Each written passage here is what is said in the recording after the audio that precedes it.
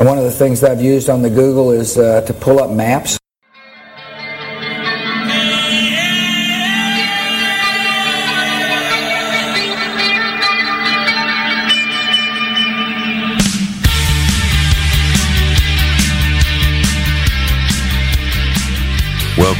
Welcome back, ladies and gentlemen, to the Sunday Wire. I'm your host, Patrick Henningsen.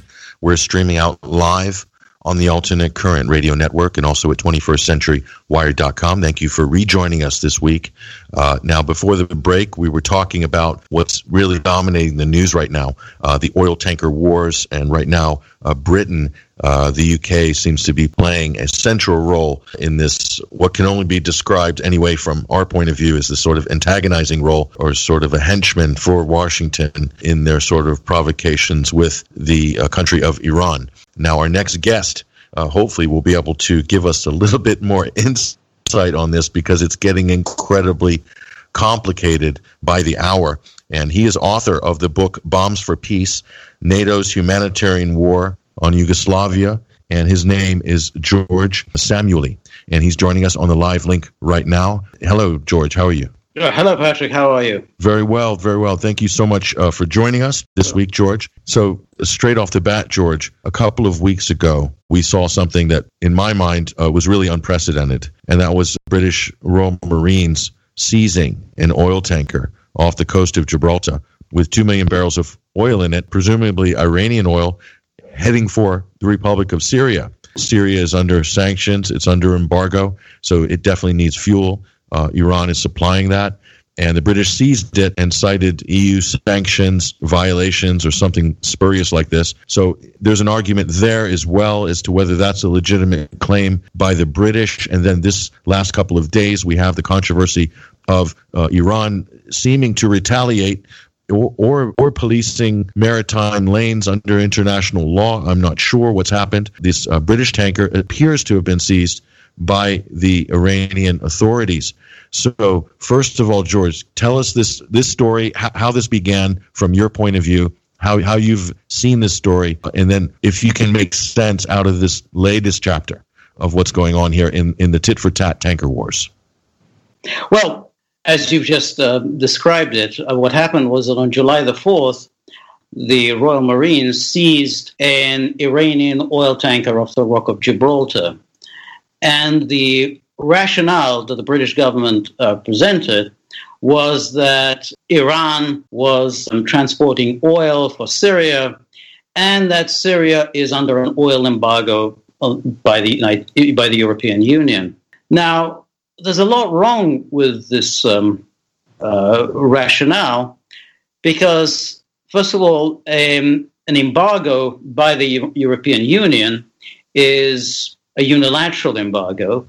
It's not an embargo imposed by the United Nations Security Council, and therefore it really has no validity under international law. So to go around enforcing a unilateral embargo that is non-binding on the rest of the world is an act, of really outrageous brigandry.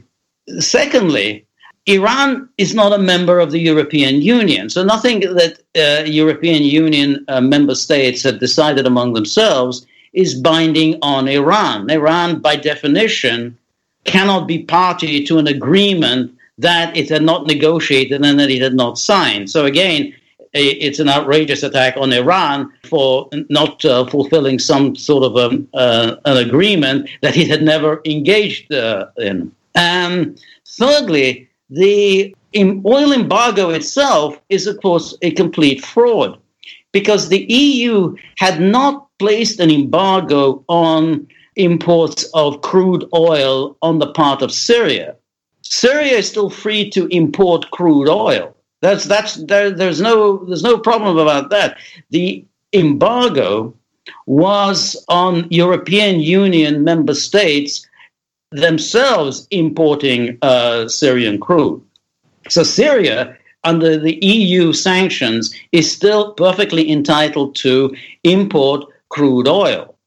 The embargo did affect European Union contractors who intend to work on Syrian oil fields and help extract and refine the products. But there is no embargo on the part of the European Union that restricts Syrian imports of crude oil. So even on that basis, the British were completely wrong. So what we have now is that the UK, which is on the brink of leaving the European Union, suddenly jumps up and appoints itself as the EU gendarme, enforcing EU sanctions without the EU actually asking Britain to undertake this. And you can see this by the extreme silence with which the rest of the EU has greeted Britain's actions. There's been no support from Brussels, not from Berlin, certainly not from Spain, on what Britain has done. So Britain is now going around saying, well, we're enforcing the EU sanctions, and the EU is really saying, thanks, but no thanks. We don't need you to do this. So this, essentially act of piracy, which is what Iran condemned it as, and rightly so. This is just simply seizure of private property of Iran. It was always going to be a serious problem. And Iran has given repeated warnings to the British all of this time, saying, give us back this tanker immediately, otherwise there will be repercussions. And it's obvious that there will be repercussions. I mean, it's a humiliating situation for Iran to find itself in, that its products are just simply seized and they're not released. So the British, instead of releasing these products, they started saying, well, we'll release it provided you give us a pledge that you don't sell this oil to Syria. Well, Iran refused to do so because, again, why should Iran isn't answerable to the British government. It doesn't have to explain to whom it sells oil. And secondly, while Iran has denied that it's actually selling the oil to Syria, Syria said Syria is not the destination of this oil. However, we refuse to tell you where we are selling this oil because otherwise, quite obviously, this country will then be placed under some kind of embargo, and the Americans will immediately attack this country and try to extend its sanctions against this country. So therefore, Iran said, we're not answerable to you. We're not going to tell you where this oil is destined. Just release the tanker, release the oil, and that's all to it. And in fact, this hasn't happened. Instead, the court in Gibraltar has extended the impounding of the tanker for another month, and Iran retaliated. I mean, it was obvious. Iran gave due warning, had said it will retaliate. I mean, there was you can't really say that this came out of thin air. It had repeatedly said this will not go unanswered. And they said, in fact, they'd warned that we will respond asymmetrically. In fact, they responded symmetrically, not asymmetrically. But nonetheless, they said it will not go unanswered. So now we have a real problem on our hands because on the one hand, we now have an Iranian oil tanker held by the British in Gibraltar. Now we have a UK tanker held by Iran. And obviously, the only way out of this is for the British to release the tanker. And I have no doubt whatsoever that if the British do release this tanker, then almost immediately the Iranians will release the UK tanker. But of course, if that does happen, this will be a really humiliating climb down by the British. But there's no other real way for it because the British have kind of intervened in this mess.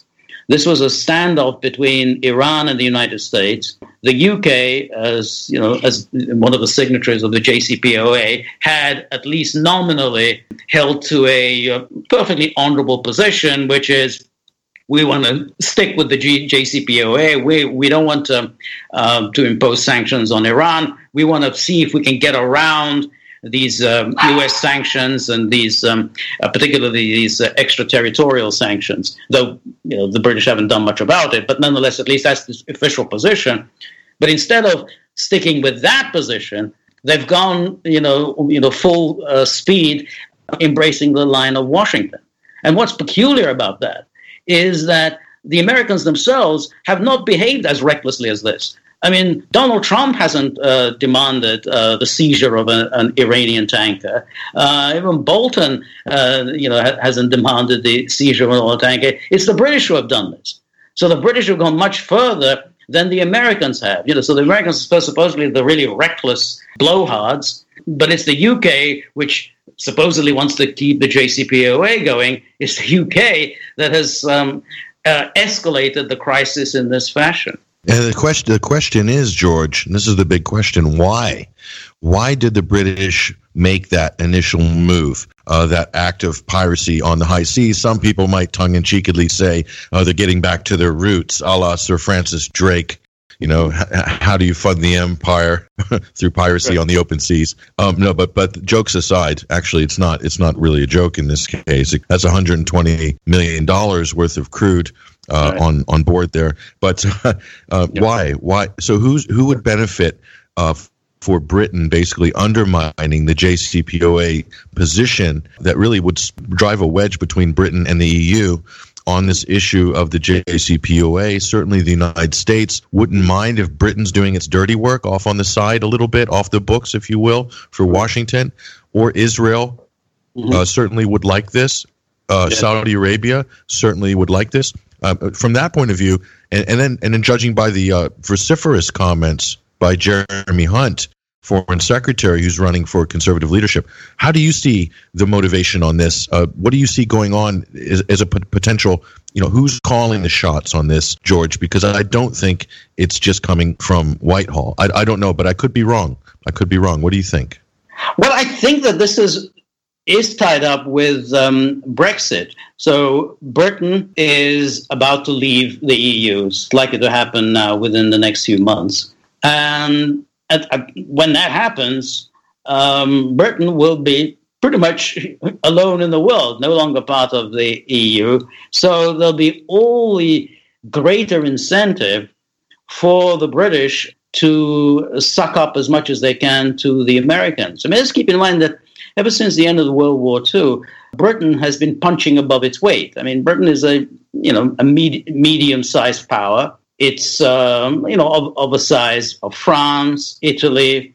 Its economy doesn't compare to that of Germany or Japan, but nonetheless, it's managed to fulfill a kind of a major role in the world, almost entirely due to its alliance with the United States. And being America's junior partner has given it as a kind of weight. I mean, there was Tony Blair standing next to George W. Bush, the big two leading the charge against Iraq. And every military venture, whether it's in Libya or the bombing of Syria, always the UK was on hand to support the Americans and encouraging them. This is it. We're together. We're the two allies. And I think this is probably where it lies, that this anxiety within Whitehall as to what happens now. What happens when we're outside the EU? What kind of influence are we going to have in the world? Well, the only kind of influence we can have is through keeping the Americans happy. And though they may not like Trump, and in fact they may well hate Trump, nonetheless, Trump is the only president they've got, and therefore they're going to try and keep in with him. And I suspect that Jeremy Hunt probably wants to be seen as the tough guy. I mean, as a somehow, that he's not some weak-kneed internationalist. That he's as tough and as unilateral as Boris Johnson. So that may also have played a role. But I think the most important factor here is, and it's always been the case of the British, never fall out with Washington. I mean, you've just got to keep in with them and keep them happy under any and all circumstances. It's interesting, George, looking at the comments by Secretary of State Mike Pompeo and this kind of scripted language that he always rolls out, this sort of, the usual rap sheet against Iran. They're the world's number one state sponsor of terror, etc. They're the source of all malign activities and influence in the region and the world, etc., etc. And on the list goes. And so Jeremy Hunt, after his meeting with Mike Pompeo, and before that, he met John Bolton. We saw the photo op on social media.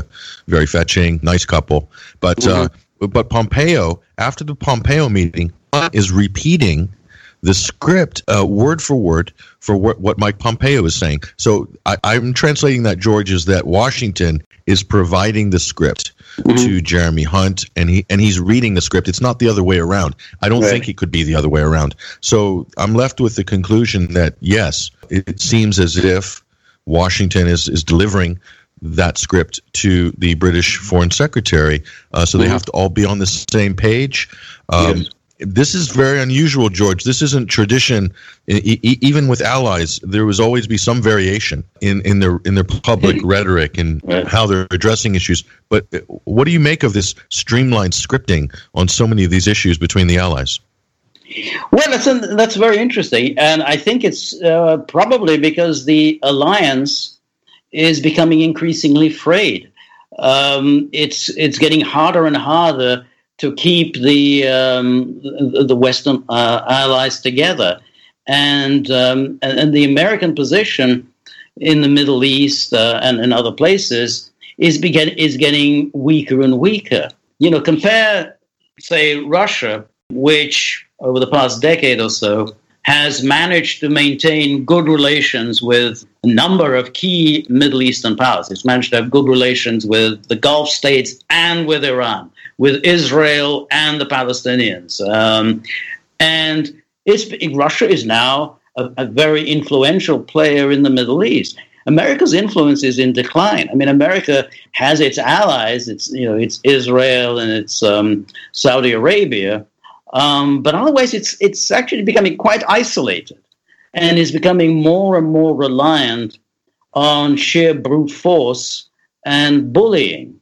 It can't get its way as it used to through diplomacy and through the usual ways of coercing others through bribes and whatever. So that's why it's getting more and more desperate.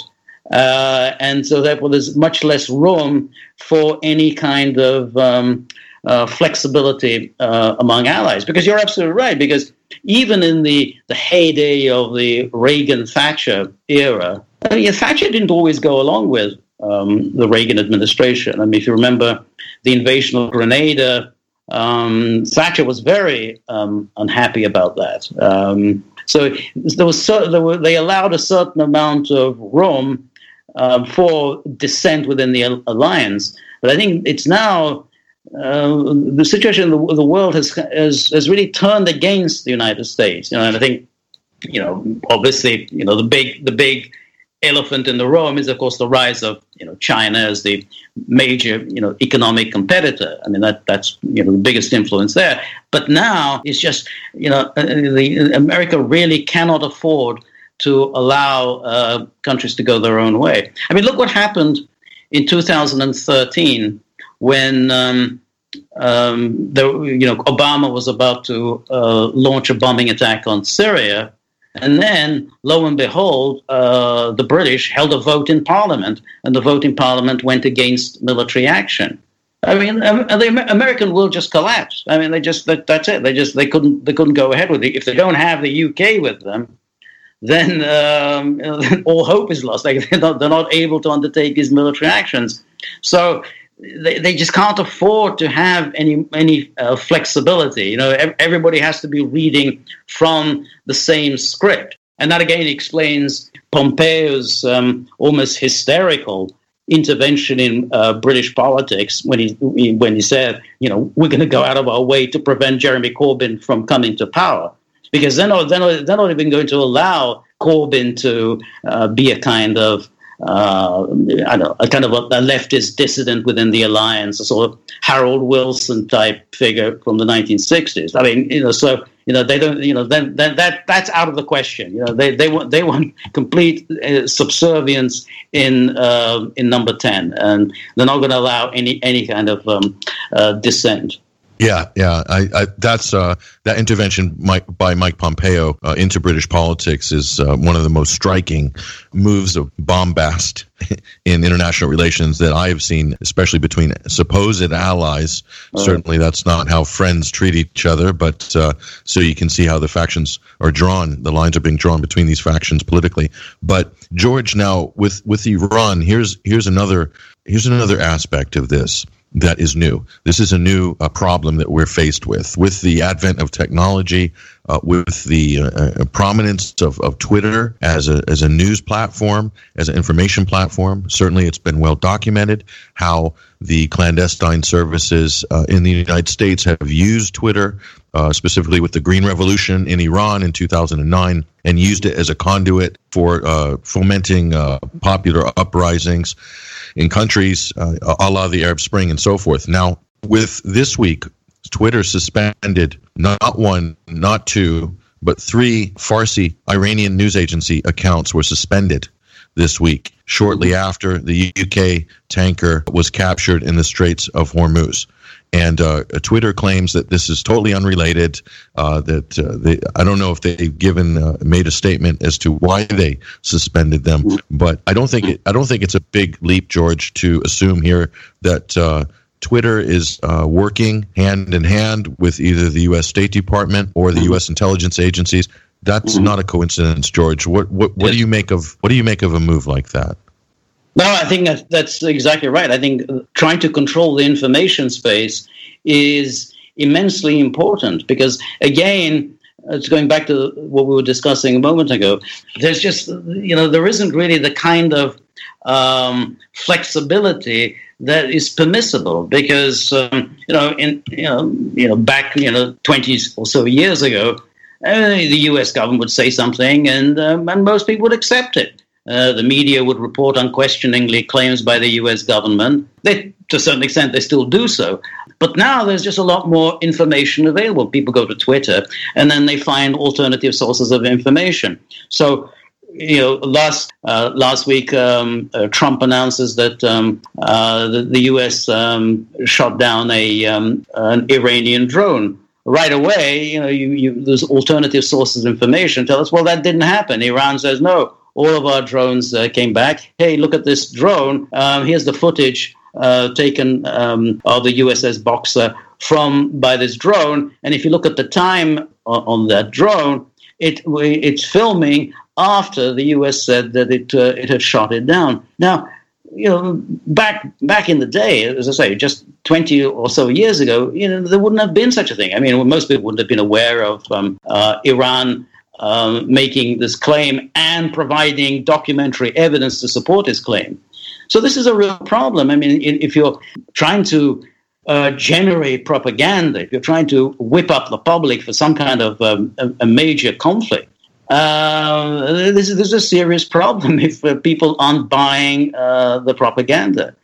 And clearly the U.S. has been doing this for a long time. It's trying to whip up hatred against Iran, as you said, with all the claims. It's been responsible for all these acts of terror.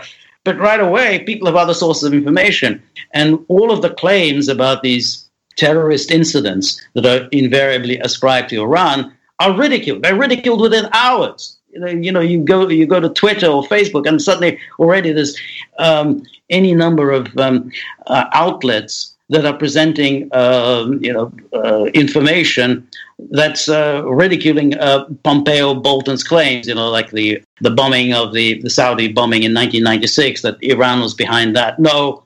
Clearly, there's evidence that Iran wasn't behind that. The 1983 bombings in Lebanon, the Marines in Iran was behind that. No, Iran wasn't behind that. So this kind of stuff becomes available all the time. So what do? Well, you have to close it down. And so Facebook and Twitter, it works with the government in closing them down and using this nonsense like, oh, these are fake accounts or whatever. But ultimately, it is about the propaganda war. and how you're trying to mobilize the public for a conflict that clearly the public doesn't want. I mean, it's very unpopular. There's absolutely no support anywhere for any kind of armed confrontation with Iran. The only people who are for it are these strange figures who are now in power in the United States. Listen to this, George. Get a load of this. This was the day after these three accounts were pulled down by Twitter. An official from San Francisco told AFP news agency that the accounts were blocked because of, get this, get ready for it, hold on to your hat. They are accusing these Iranian news agencies of coordinated and targeted harassment against the Baha'i religious minority faith in Iran. Right. At this time, at this exact moment. Right. Why did they choose last week to shut these down? They could have done it at any point. So again, using the religious minority argument there. Yes. It doesn't seem credible, George. No, but that's also very interesting what you just said, because ultimately this is really the way the U.S. wants to wage this war against Iran. I mean, they don't want the direct confrontation. I mean, that's too costly and too bloody. They want dissent and disintegration from within. So, of course, they are trying to encourage various minorities and kind of irredentist movements in Iran, trying to stir up some kind of an Iranian spring and so on. So, this Baha'i minority, and then, of course, there's Baluchi minorities. So, it's very much this is the U.S. Modus operandi, trying to stir up these minorities, and that way also, they can get to be the good guys. Hey, we're on the side of self-determination. We're on the side of minorities being persecuted by these terrible people in Tehran. But this is really just all about trying to foster disintegration with Iran, and that's really their best bet. It's interesting. I thought you were going to bring up the Russian angle. I don't know whether you saw it today. The Sunday Mirror had a big splash of story that the Russians were involved in the seizure of the British tankers, that the Russians were providing GPS information to the Iranians because, of course, there's no way in the world that primitive Persians could have fooled the British, so that it had to be that they were fooled. The British were fooled by the fiddling around, GPS fiddling around by the Russians, and so it was all wicked Russians who were really behind the seizure of the tanker. So, and everyone can go and read it, George, on the Sunday Mirror.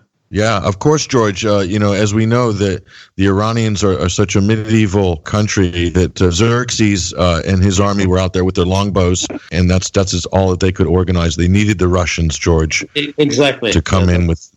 Yes. Yeah. So, but just George, the last thing I want to get your comment on. This is actually quite interesting. The United States has announced it's going to deploy. At first, it was, I think, more 1,000 troops. Now it's 500 troops to the Kingdom of Saudi Arabia. Okay, it doesn't need to take much to say what the possible implications of this might be. Right. What's your take on this move by Washington? Well, again, it's all of these moves are really, it's like a kind of a self-generating crisis. Now, everyone knows, everyone in Washington knows what happened when the U.S. left behind forces in Saudi Arabia. And they all know the story of bin Laden and the rise of Al-Qaeda and so on. So, Bolton and others are perfectly aware of this. And again, if this does lead to increasing radicalism in Saudi Arabia, great. Then that's yet another rationale for American presence in the Persian Gulf. But the actual deployment makes very little sense, because whether it's 500 or 1,000 or 1,500 or 5,000, what are they going to do? What mechanism do they have to deploy these 5,000, 10,000 troops against Iran? It's ridiculous. Any attempt to invade Iran will be defeated almost immediately. I mean, the United States, to defeat Iran, it would have to use its strategic weaponry. And there's no stomach for that. So therefore, these, few hundred or even a few thousand American troops will have no other outcome but destabilization, and destabilizing the Persian Gulf and destabilizing the Kingdom of Saudi Arabia. Now, people like John Bolton, are perfectly happy with this because, great, we've now got the justification for the next generation of war against terror, war against whomever. And so, we're good to go. No need for any more talk about withdrawing America from the Middle East. And specifically, George, one of the risks here would be Yemen has demonstrated, at least the Hezbollah or quote-unquote Houthis have demonstrated their capability to launch rockets and even very low-budget drones to hit targets well within Saudi Arabia. Yes. So could this U.S. deployment be a type of a casus belli? In other words, if they were hit by any Yemeni forces, that would trigger more U.S. intervention directly in Yemen at the time when the UAE is pulling out. The Arab Emirates have announced they're pulling out. So is that a possibility here, George? Yes, absolutely. Absolutely would be. And that's quite likely to happen because Iran has a lot of allies in the region. I mean, so this could very well happen that they will mount an attack. And indeed, it's quite possible that Iran is capable of mounting attacks through its various satellites, through its various decoys. I mean, it has Hezbollah, it has its allies in Iraq, it has as you said, the allies in Yemen. Any one of them could launch an attack against U.S. forces, and any one of them could launch an attack against Saudi Arabia. So Iran has it within itself to launch these kinds of attacks and maintain a plausible deniability, because they'll say, "Hey, it wasn't us. Can you prove that that these missiles came from Iran?" No. So don't blame us for it. So it's a very dangerous game that you're playing. I mean, Iran. One of Iran's allies could destroy an oil refinery in Saudi Arabia, destroy oil pipelines in Saudi Arabia, could destroy desalination plants in Saudi Arabia. Any one of these things could be done, and Iran would still have a plausible deniability. So it's a very risky game. And as you say, I mean, it could certainly be a casus belli. But again, this would be a war in Yemen? I mean, this is precisely the kind of thing Trump said that he would avoid. He says this at every single rally. Hey, I've avoided all these Middle East wars that have cost us $7 trillion, sometimes $7 trillion, sometimes $17 trillion. But he said, I've avoided them. Well, if he gets himself into a war in Yemen, then I think his chances of re-election, have fallen to zero. And also, to add to that, lastly, I think if any U.S. forces are hit by any stray Houthi rockets, they're not just going to blame the rebels in Yemen, who may even be acting independently. They're absolutely going to blame Iran and use that as a pretext, possibly to escalate tensions between the United States, its allies, and Iran. That's a surefire certainty. That's right. But again, that's a huge, that's a huge undertaking. I mean, Iraq was difficult enough, but Iran is a huge country, a huge power. I mean, it's got extremely sophisticated military weaponry. Any kind of a conflict with Iran would be one with very heavy casualties. So again, you kind of wonder, has Trump really thought this through? But I don't think Trump really did think it through. I think to the extent that we can understand what was going on in Trump's mind, he probably felt Iran would just bend it. It would bend at the knee. I mean, U.S. would walk away from the JCPOA, impose sanctions, and then Iran would cry uncle and say, "Oh yeah, okay, let's renegotiate the deal." I think Trump really had no plan B. Or what happens if Iran rejects this and will instead turn the maximum pressure against the United States? I think that's quite likely, actually, that those series of events would actually unfold. Whether that's exactly what Washington wants or not, we'll wait and see. We'll leave it there this week, George, but a great conversation, and really enjoyed this discussion. Hopefully we can talk again in the future as this and other stories develop. Thank you so much. Well, yeah, thank that you is for Dr. having me. Okay, yeah, absolutely. Dr. George Szamuely joining us on the live link with that analysis. We're going to take a short break, and we're going to connect our next guest on the other side. This is the Sunday Wire. I'm your host, Patrick Henningsen. We'll be right back after these messages.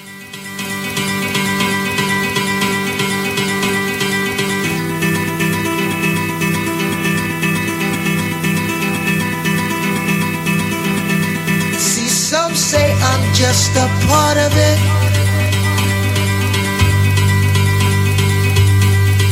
See, some say I'm just a part of it.